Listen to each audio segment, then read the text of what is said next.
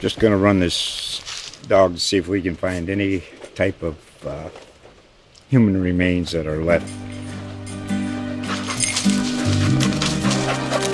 Listen to Where Secrets Go to Die, The Disappearance of Derek Hennigan. From the Detroit Free Press, a new podcast set in the woods of Michigan's Upper Peninsula. Available on Apple, Spotify, Freep.com, or wherever you get your podcasts. Hello and welcome to the Bama Beat podcast, brought to you by Wiggles Pickles. I am Hunter Johnson. I'm joined by Cecil Hurt. Cecil, how we doing? Great. Hunter, how are you today? Doing well. People have been wanting to do a mailbag podcast for a while, and we haven't done one in a while. So we are going to do a mailbag today. We got a lot of questions, some good, some related to hardwood flooring. We'll do our best to answer all the questions that have been given to us, and as in the amount of time we have. We don't want to do another hour and a half podcast like we did with the flashback pod. Those did get some great. Appreciate the responses. Definitely good reaction. For sure. So let's just get right into it. First question is from Corey Parks. I think it's at CParks92. And he said, if you had to project right now, how many players do you think do we see in the rotation? Do you think there's a realistic chance for this team to compete for an SEC title, regular season, or tournament? So what do you think about in terms of rotation? Well, I think that, 9 or 10 for sure could be in the rotation. It tends to, as seasons go, it tends to get to that number. And part of it is if you try and match up with teams and play bigger against bigger teams, and some of it is just are you just going to play the way you're going to play, and that's the way that it is. And you try and manage it a little bit. You try and keep as many guys happy as possible. But I think your starting 5 right now would probably be the veteran guys: Herb, Petty, Shackelford. And I'd say probably Quinterly and Bruner. Yeah, Quinterly and Bruner would probably be your other 2. So that's 5. You'll definitely see Primo. You'll definitely see Chiku. So that's 7. Sounds like you're probably going to see Keon Ambrose Hilton. Well, Keon Ellis for sure. Keon Ellis definitely. Right, because Keons and because he's been really good in practice. Okay. They're really high on him. So that's, if you take one Keon, that's 8. Rojas, I think, as long as he's continues physically coming back, then that's 9. That leaves Ambrose Hilton. I think you'll see some of him just Reese. As an inside guy. Reese, Darius Miles, and Juwan Gary. And that's 12 right there. That's 12. So who are we leaving out? Who's the 13th guy? It might be 13 actually. My math just might be. Yeah, I thought it was 13. I thought we had 9 and then that's 13 at the end. So I think you'll definitely see those 9, and that's not to say that the other 4 are bad. Reese could certainly play a lot if his hip is good and everything works out for him. He's certainly got the skill set to play a lot and stretch a defense and give them good size. So I think if Primo can be a solid backup point guard, although I think you'll see him at the 1 and the 2, I think their depth is really good everywhere else. And have depth where, like you kind of said it, where if we're going up against a team that plays a little bigger, we have some bigs that we can use that might not play a ton all the time, but are good. We have good depth at different positions so that we can play a couple different styles. If we need to go really small, we can. If we need to go kind of bigger, we can. So The second Yeah, part of the question, the SEC is wide open to me. Right. Kentucky certainly was the top team. They lost virtually everything, almost everything. Now they recruit back up, but it's hard to gauge exactly where they'll be. They'll be good. They'll be hard to beat if there are crowds in Rupp Arena. They'll be hard to beat in Rupp Arena. A little bit it'll depend on the format and how it's played, and if there are crowds, if they're able to have attendance at some level. I think Florida's roster is good. I think Tennessee's roster is good. Auburn will be in rebuilding, but they recruited really well. Arkansas they're replacing probably a lot should of be. points. I guess, man, how many guys have come through Arkansas? They should be good. They've taken a lot of transfers. LSU, if they're eligible, and I've got no reason to think that they won't push through another season with this thing before it gets resolved one way or the other. We have a question later on. We're going to talk about that. Yeah, innocent until proven guilty. But now their roster is nice. They're really good, really good.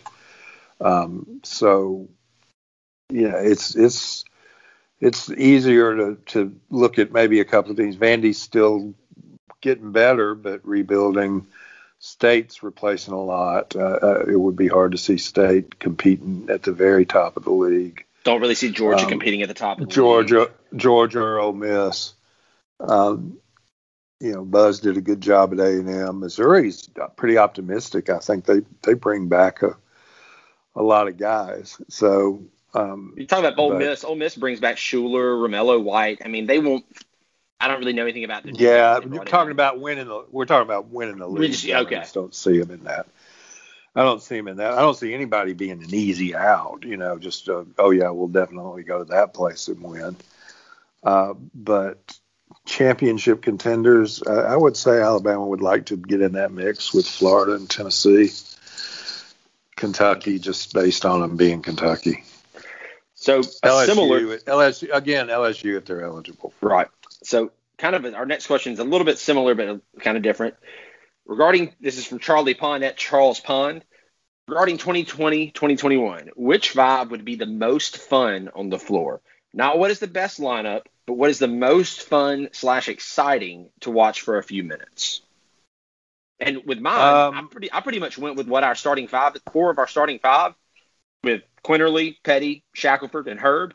And then I put Chiku at the 5 instead of Bruner, which I think we'll probably see that lineup some. Yeah, and Primo's people because they didn't have McDonald All-American games, or he wouldn't have been in them because he's Canadian and all. You're talking about a one and done guy. Mm-hmm. You're talking about a guy who could be one and done.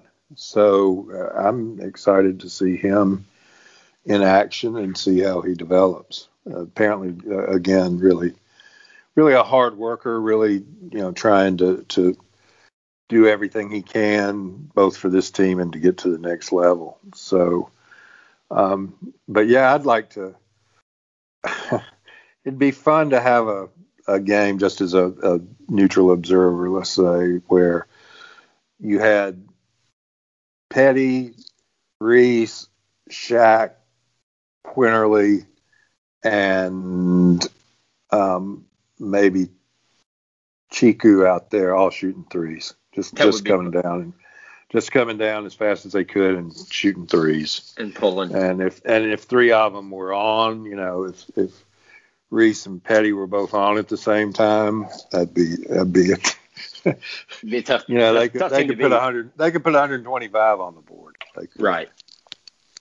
All right. The next question. This is for me. This is from Andrew Terry at Terry65.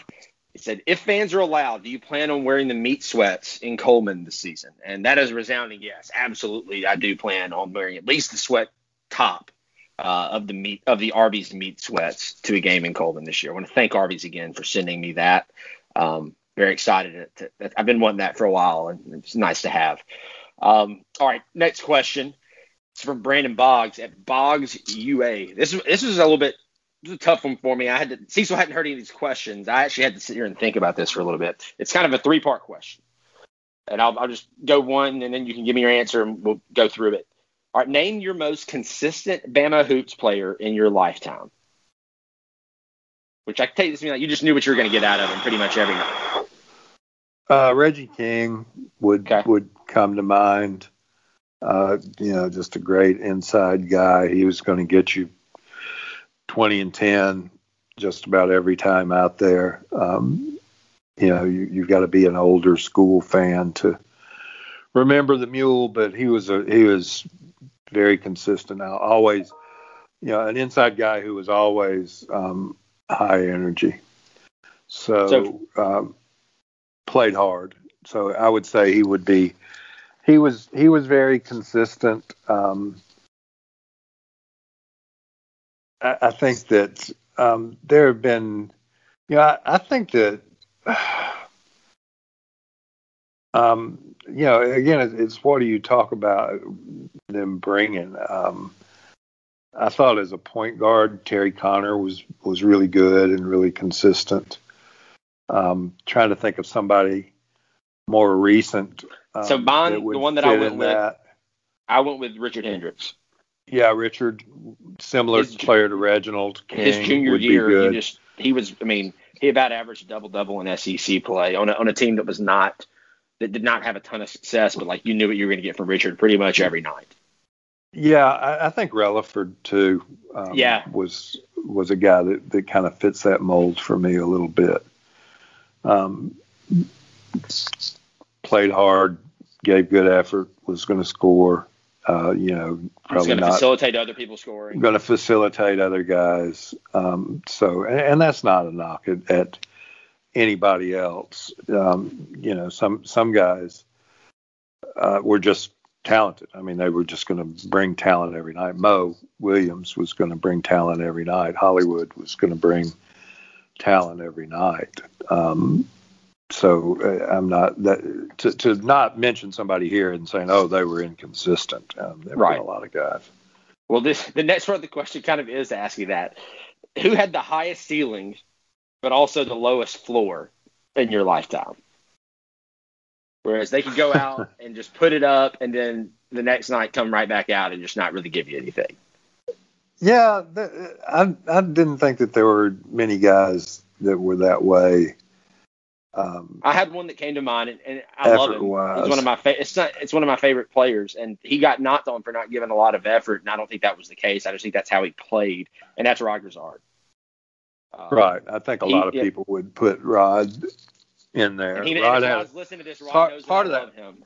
Yeah, and believe me, part of that answer is Rod had a high ceiling when he was on, when he was playing well, and he was so good as a freshman and a sophomore. The expectation. Then when he went through the slump as a junior. Yeah, and by the way, I have to do this. When you mention Rod, you remind me on the previous question on reliable, Irwin Dudley has to be mentioned in that as night in, night out, productive, consistent.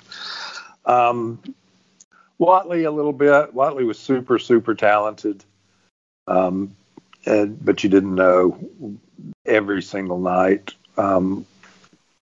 what was coming. I thought people didn't realize how good Robert Ory was in college, and he had some games. Robert could get banged. People would try and push him around, intimidate him. Because he was playing the 4 and the 5, and he was pretty skinny. Right. And got to the NBA as more of a 3-4, and everybody knows how he was in the NBA. He's a fascinating Hall of Fame case. We ought to do a pod on that. Yeah. Sometime. I think Bill Simmons has written a column on it about how he probably should be in the Hall of Fame. Yeah, Robert was.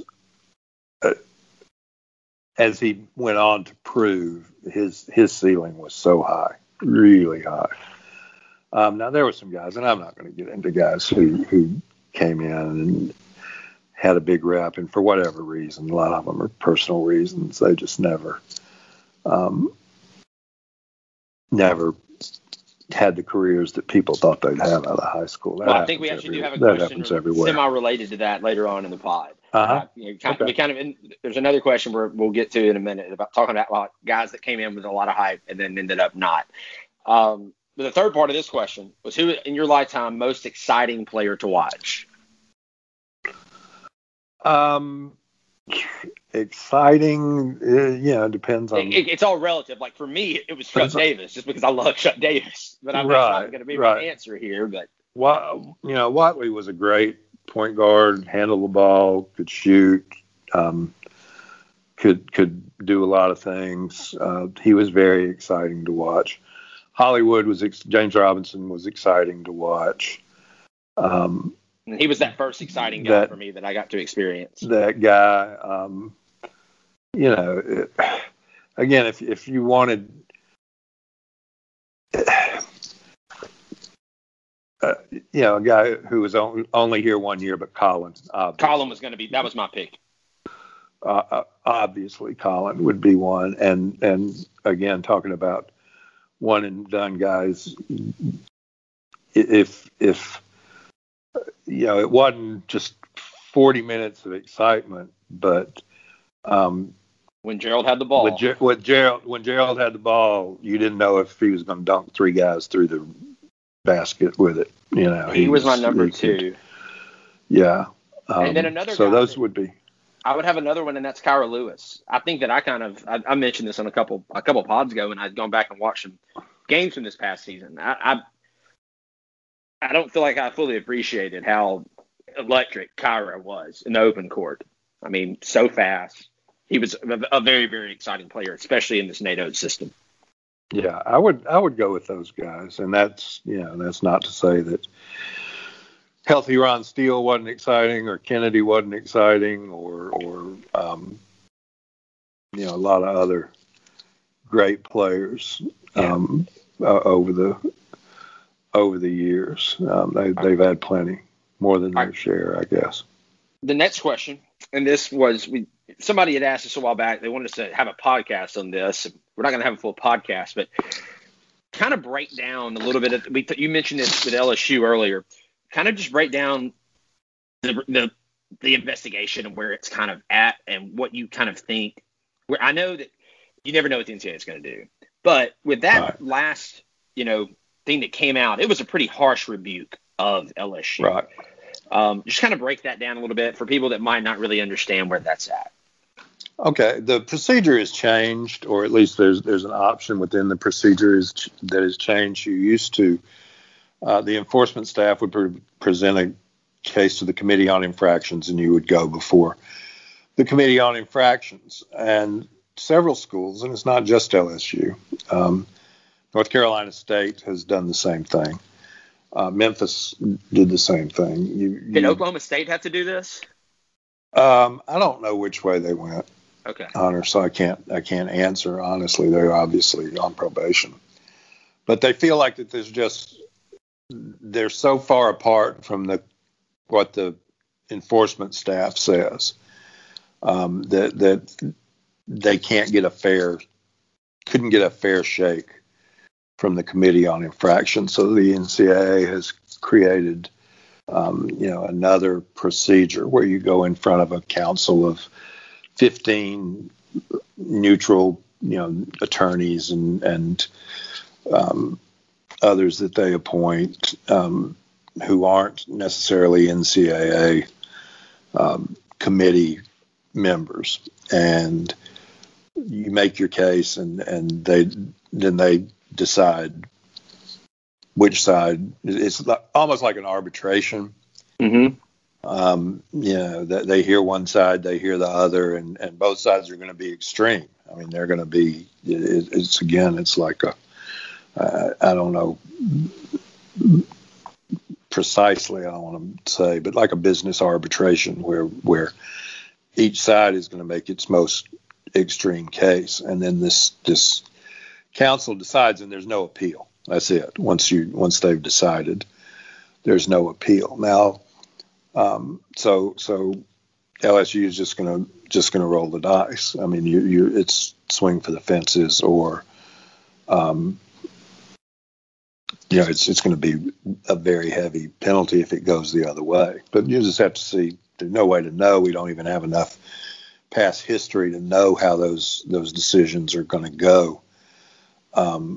But it's not a court of law. People confuse that with, oh, well, they don't have this evidence, or they don't have. Hey, they could say that what was on the HBO special, that's evidence, and that's it.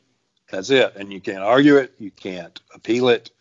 You can't go to the Supreme Court and say that or there's not within the NCAA. I mean, I guess you could go into the actual legal system for years and years, by which time you will have served your penalty.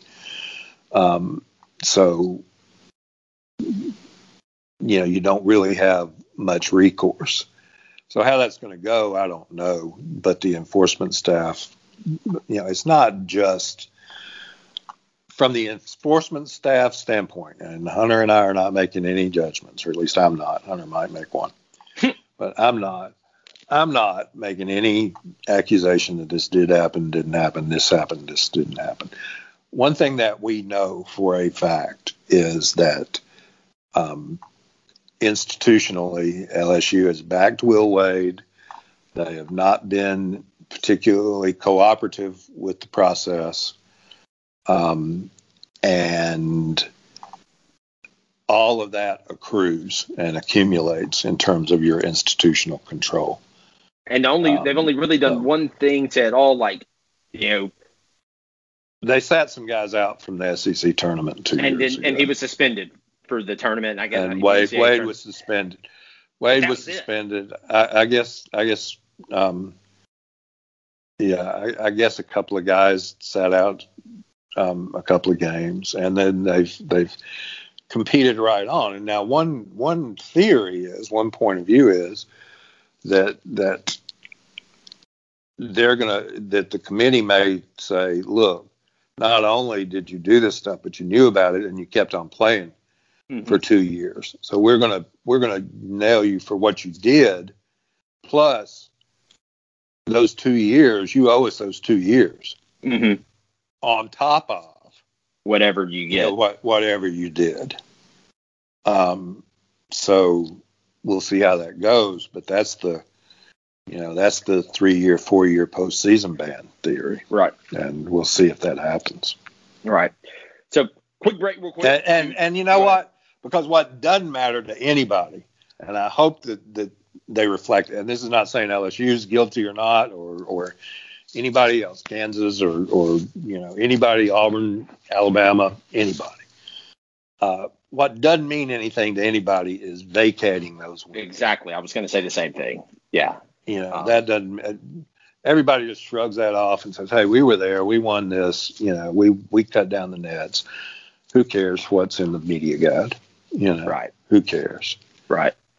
Well, a quick break to talk about our sponsor, Wickles Pickles. Wickles, wickedly delicious pickles, relishes, okra, and much more. Wickles are proud to be Alabama-owned and made using a family recipe 90 years in the making. From Saturday sandwiches to Christmas dinner, their secret recipe used to be reserved for family and friends who were lucky enough to get a jar. But since 1998, they've been bringing the sweet heat and bold and tangy recipes into your home. Learn more about them at WicklesPickles.com and find them in your local store in the pickle aisle. Let's get wicked. I have been eating a lot of Wickles products at least Saturday morning. Woke up and decided to make a bacon, egg, and cheese sandwich and put some of the Wickles jalapeno spread on it, and it was delightful. I don't know that I'll ever make breakfast sandwiches without the jalapeno spread. That's really the newest product of theirs that I've gotten into lately. So thanks again to Wickles for all they do to support the Bama Beat basketball podcast. All right, next question. I feel like I'm going to know your answer on this one, but I do kind of have a unique answer. This is from Ben Flanagan at this Ben Flanagan. Where were you when Sam Hagan's heroics took down the defending national champs Kentucky in 1999? Now, I'm going to assume, I'm pretty sure that, Cecil, you were at that game. I was covering the game. I actually was not. One of the few games I missed that year, I was at a church retreat. I was at No Compromise at Shaco Springs right outside Talladega, and I didn't even get to watch the game. I'm still a little bitter about that. I was there, the original Greek Freak, Sam Haggins. Yes. Um, Doc Martin also had a great game that day. Doc Martin had a great game. Because Brian like Williams 20, was not playing. Scored 20 points. Yeah, Alabama was a huge underdog. Seemed like Hayes wasn't playing too. Jeremy, I think, had already hurt his knee, or I'm trying to remember whether it was the year he got hurt or the year whether he tried to come back and then decided it just wasn't a go. But yes, I was there. I covered that game. One of the wins over Kentucky that really sticks out. Right. All right. Next question is from Zachary Johnson. That's at ZP Johnson 3. What is a realistic expectation for Javon Quinterly this year? I don't know that I have numbers, but I mean, I expect him to be our starting point guard and play about 30 minutes a game. Yeah, I don't expect him to be Kyra. Nobody, yeah. I mean, Kyra's going to be, when they ever eventually have an NBA draft, he may be a lottery guy at this point. He may be an 11th, 12th pick. So, that's an overestimation. I think if he can handle the ball, distribute the ball, score, shoot enough to where you've got to guard him, where he's not a no check at the point, I think that's a good year, and I think he can do those things. Now, the other thing, he's really not played very much competitive basketball in 2 years. Since his senior year in high school, he played a little at Villanova, and then had to sit out last year. So there'll be an adjustment period for him. But I think a reasonable expectation is just to be a good, dependable point guard, which Alabama's had a lot of. Now, he does not have to. It's not like he's got to carry this team offensively. Right. If he contributes, if you have to guard him, if he can contribute to making the defense spread out, which is what they want to do, and can find open guys and can get the ball inside when the defense comes all the way out and has to guard. Be able to penetrate. He and Petty can either penetrate, which is supposedly his bread and butter, or his jelly, to be in Quinterly language. Supposedly that's what he does the best and has done the best in practices last year and this year. Then he can have a great year. And then he's got, I think Bruner gives him a really reliable inside presence. I think some of the other guys, they'll have enough size down there with Rojas. You can put Reese down there. You can put Chiku down there. Juwan Gary, we'll see how that works out. So, I think it's fair to have relatively high expectations with the realization that he hadn't played really in 2 years, and he's following an NBA lottery guy possibility at the position. And one good thing about, you talked about those bigs that give him some reliability down low. All those guys could shoot also. So what that allows, and I think we saw it a little bit in the Iron Bowl of basketball in Tuscaloosa. Let's say a team has a really good big guy like a Austin Wiley. Well, if you have a five that can shoot and is can dribble, and this five on defense, like Wiley's having to go outside, well, that's opening up the lane. Or like in the case of that second half of the Auburn game, they had to take Wiley out because he couldn't guard Reese at the five. And so that just opens up the lane so much more. And that's why I'm excited about Quinterly, because that's what he's kind of known for, is that being able to penetrate. And hopefully he'll have a lot of opportunities to do so. Yeah, I think that's true. And one other thing, he won't, I don't think, who knows, 2020, always has a surprise in the bag for you. But yeah, there came a stretch last year when Herb was hurt, when Petty was hurt, and Kyra was kind of having to do a lot. He was really having to offensively to do a lot, and I don't think that Quinterly will have to carry that kind of burden and deal with that kind of pressure. You're right. All right. Next question is from friend of the pod, Cameron Luke Ratliff at Fluffopotamus88. This is a dumb question, but it's because he asked it, and I've at least got to mention it. He'd give me crap if I didn't. What is a good price per square foot on hardwood floors? Mark Jennings addressed this in a Champs Corner podcast a while back. I really have no idea. I've never had to put hardwood floors into a home.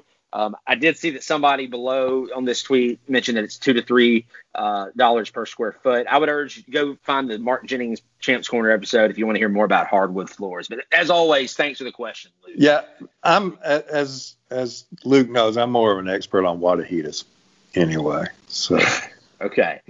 So next, but my suggestion has always been to take the old football lockers. They turn those football lockers, the old ones, into hardwood flooring. I mean, that would be just like a Gump special. And have and be playing. You'd be dribbling. The other team would be dribbling, and they would just, man, I'm dribbling on Sean Alexander's locker, and they would just stop, and you would steal the ball from her. Speaking of floors, I guess it's probably been a couple of months. They did release the new photo of the floor at Coleman, which I really, really like. I like how they have the state outline. I've been wanting that for a long time. I don't know if you probably remember it. The old floor that used to be under the parquet, like that. I think it's like tartan or something. The rubber floor. The rubber floor. It had an outline of the state of Alabama on there. It did at one time. It was the worst floor. It would come up in sections. Yeah, because we would play on that floor at camp because they would pick the parquet up because we had we had two courts on the main floor. That floor definitely sucked. But I will say this. I do kind of miss the parquet. I always liked the parquet. I just thought it was a cool look. I would have been okay if they had mixed like a little bit of a parquet look into it, but I'm overall very happy with how the floor looks. Next question is from Drew Holmes, and that's at Drew Holmes 256. So clearly Drew lives in North Alabama. Is Ron Steele's injury during his junior season the biggest what-if moment in Bama hoops history? No, probably not the biggest. Probably the block charge call on Leon Douglas in the 76 Indiana game. Which was bullcrap. What if that call goes the other way? Kent Benson fouls out. Who knows? What if the NCAA tournament was structured in 1973-74 when Alabama had great teams, that couldn't go for various couldn't go to the NCAA tournament because they didn't win the SEC and they were hosting a regional. Right. And so couldn't go. And that team had Final Four talent. There are plenty of teams these days don't win their conference and get to the Final Four. Or hell, win the national championship. Win the national championship for that matter. So those are in some ways bigger what ifs. Ron certainly unfortunate. There have been other guys. Jeremy Hayes getting injured was unfortunate. What if Popeye Jones makes 2 free throws and Murray State beats Providence in the 87 regional, which doesn't even involve Alabama, but what if that happens? There are a million of them, and Alabama. I think if you follow Alabama, you're really aware of Alabama's, and other teams would tell you, well, what about we've got this and this and this. Ron's injury was, I think they were going to have an outstanding year. And so, yes, from that standpoint, that's a big what if moment. But then I guess the other one is, what if Mikael Riley doesn't hit that 3 at the end of the regulation in the SEC tournament. That's 2000. What if that didn't happen? Who knows what that might be consequences. That might be in the real world. That might be the biggest one of all. Let's see. This one, and this I say we do this one during our lifetimes because I don't have the historical knowledge that you do. But this is from Brian Neal at Groovy Brian 66. Brian is a friend. Peace out, Brian. Yeah, always go whenever we play in Huntsville. I always go to dinner with Brian and his wife Jenny. He wants to know all-time Alabama starting five, and I could do this more. I'm going to do it for my lifetime, just because I didn't see Mule King play. I didn't see Ennis Watley play. I didn't see Jerry Harper play. I know you didn't see Jerry Harper. I didn't see Jerry Harper play either. But then there's a lot that goes into it. Do you want to include the guy that was only here for 1 year? Because if you do, then obviously I'm going to put Colin Sexton in there. If not, if I'm going for more, a little bit more time, I might go Trevor Relaford on there. So any thoughts? I'll let you go first since I had not seen this question. Okay. So, I don't want to omit an obvious choice. I know. And I feel like I'm going to omit an obvious one because I didn't really plan too much before. At big, I'm probably going Irwin and Ori. And I know people are going to be shocked that I didn't go Chuck Davis there. But I think Irwin's just kind of body of work that he had in his 4 years. At point, we go Colin. At the 2, probably Hollywood, because he could also play the 1. And then at the 3, I'm probably going Kennedy Winston. See, that's where it gets tough. Kennedy's a great player, could create his own shot. Am I going to go out there at the 3 with Kennedy Winston, or am I going to go with Robert Horry? Mm-hmm. And that's leaving off some really good guys. That's why I'm going to play a little small. I'm going to go Horry at the 4. Yeah. If I'm playing bigger, then I'm going to go with Leon, Douglas, and Reggie King on the inside. And remember something, those guys played 4 years of college. Those guys you didn't leave early. That wasn't a thing.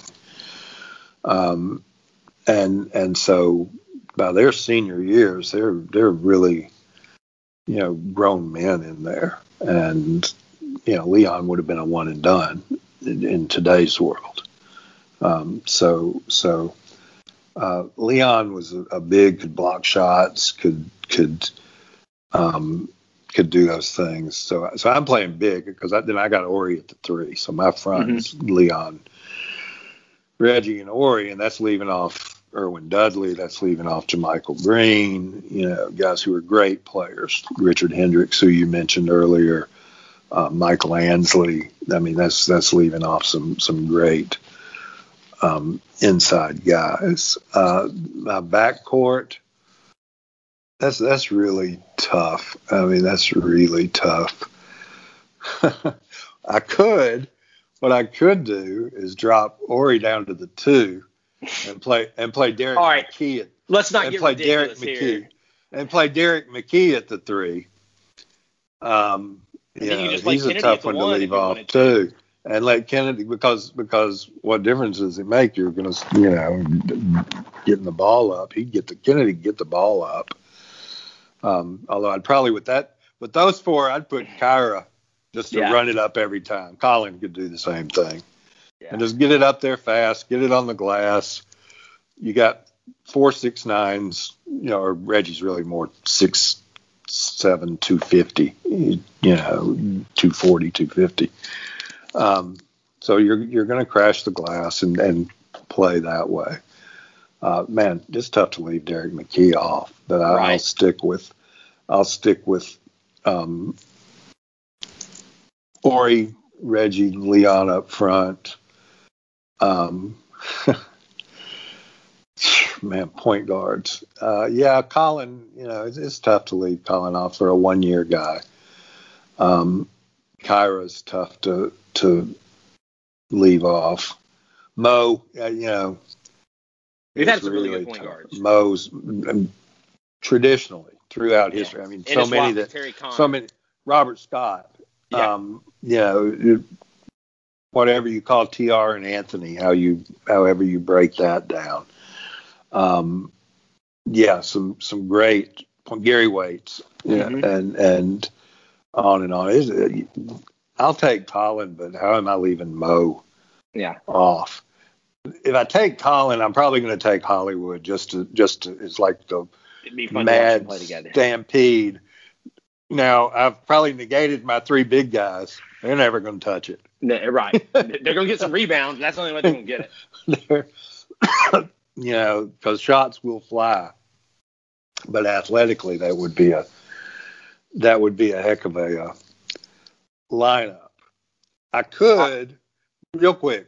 Okay. You could go all defense. TR, Murray, Herb, Roy Rogers, and Scenario. And Scenario. Yeah. That'd be enough. You'd shut them down. I'll say that. Would not score much. Because you'd have to work so hard to get off, though? Yeah, he didn't play as much, but they'd work so hard, and then if they got it to the rim, Roy'd just block it. Right. So that would be a fun. You'd be long. You'd have Herb. You'd have Scenario. You might not score a lot with that five, but it wouldn't matter. It'd be back to the. It'd be fun to watch. It'd be those Anthony Grant scores. Yeah. It'd be 48, 49, 47. 62, 58 would be a score-a-thon. Right. Next question is from Jim Ballard at Oh No Jimbo. This would be a quick one. He wants to know Lobster Fest at Red Lobster or the Never Ending Possible at Olive Garden. I'm not a huge Lobster Fest guy. I'm going to go with the Never Ending Possible. I used to do that all the time in college. It was like $9. You could just eat all the pasta you wanted. Yeah. Here's my condition for lobster. If I'm in New England, if I'm in Maine or Boston, I might get lobster. I'm not a lobster guy. I'm certainly not that's not something. And no knock on people who like it. And there's one in Tuscaloosa, and I hope they do well. That's just not my cup of tea. So I'm kind of there with you. Only on special occasions. I have not frequently been to an Olive Garden either. So I guess a never-ending pasta bowl is good. If you want to starch up if you're running a marathon. Yes. So I guess that, but that's either way, it's personal preference. But the only time I'm in the mood for a lobster is I'll get a lobster roll if I'm in Boston, or if I'm at an actual lobster pound, the Algonquin lobster pound in Maine, I'll get a whole lobster. That's the only time I've ever done it. So. Okay. Well, next question. We have to run pretty quick. We've got about 5 more minutes. This is also from Drew Holmes at Drew Holmes 256. What former Alabama hoops player, someone who came in with a lot of hype, had the most underwhelming or disappointing career? This isn't a fun one to answer. Well, some of it's circumstances. Guys got hurt. Or some of them, their mom, kidnapped somebody, like a Devonta Pollard. That's unlucky. That's what I would file under unusual circumstances. Yeah. You just don't know that mom's going to do that. Mm-hmm. And again, that's not to no knock on Devonta. Not to beat on Devonta. By the way, I just picked a 5-man all Alabama team without McDyess on it, which is crazy. Shit. I didn't even. Yeah. What are we doing here? But why are y'all even listening to us? Yeah, but that's the problem with doing it on the fly. I insist on being allowed McDyess to be the 6th man. Let Ori be the 6th man, since that was his role anyway. So right. I'm going to put him in there too, because you need to dunk everything. So another one that I was going to go with here. Disappointing guys. Shea Musa Gay. Shea Cotton came in with so much hype. that wasn't necessarily fair, and so I guess people were disappointed a little bit with Shea.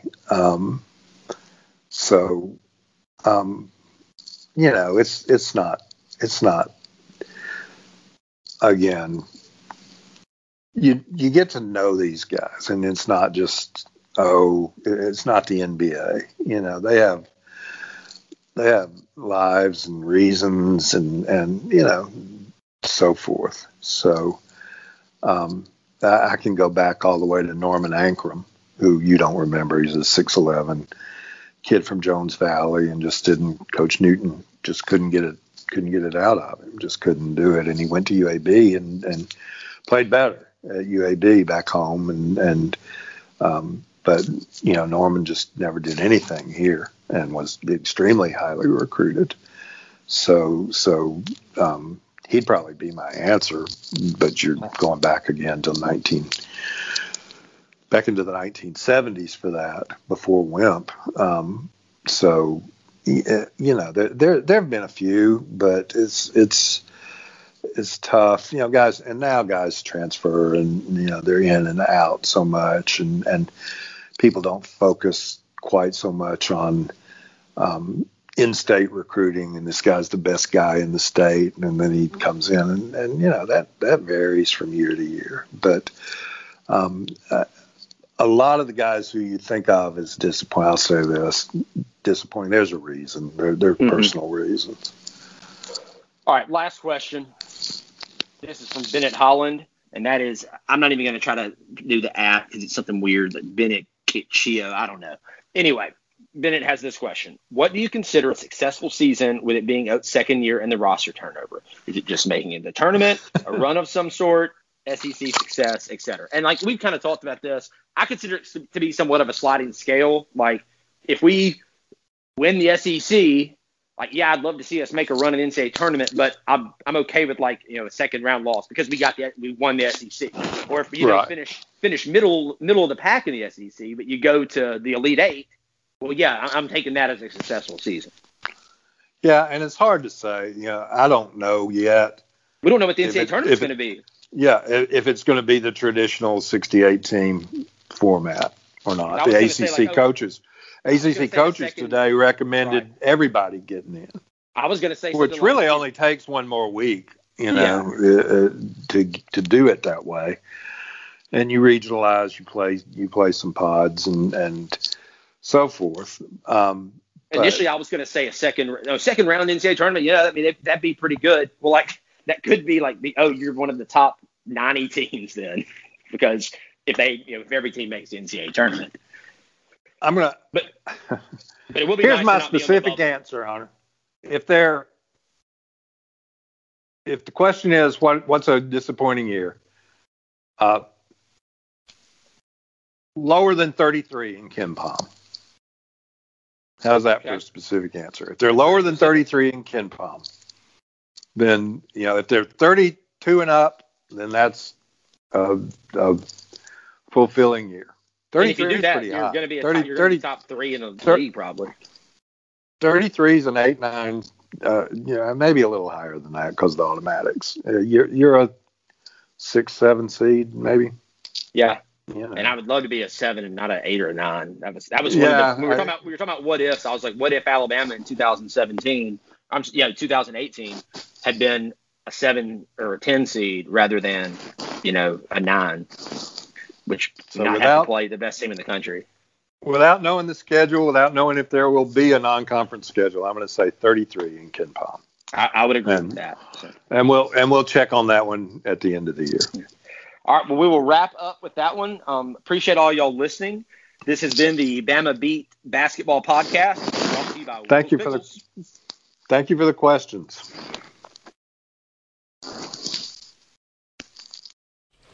Just going to run this dog to see if we can find any type of human remains that are left.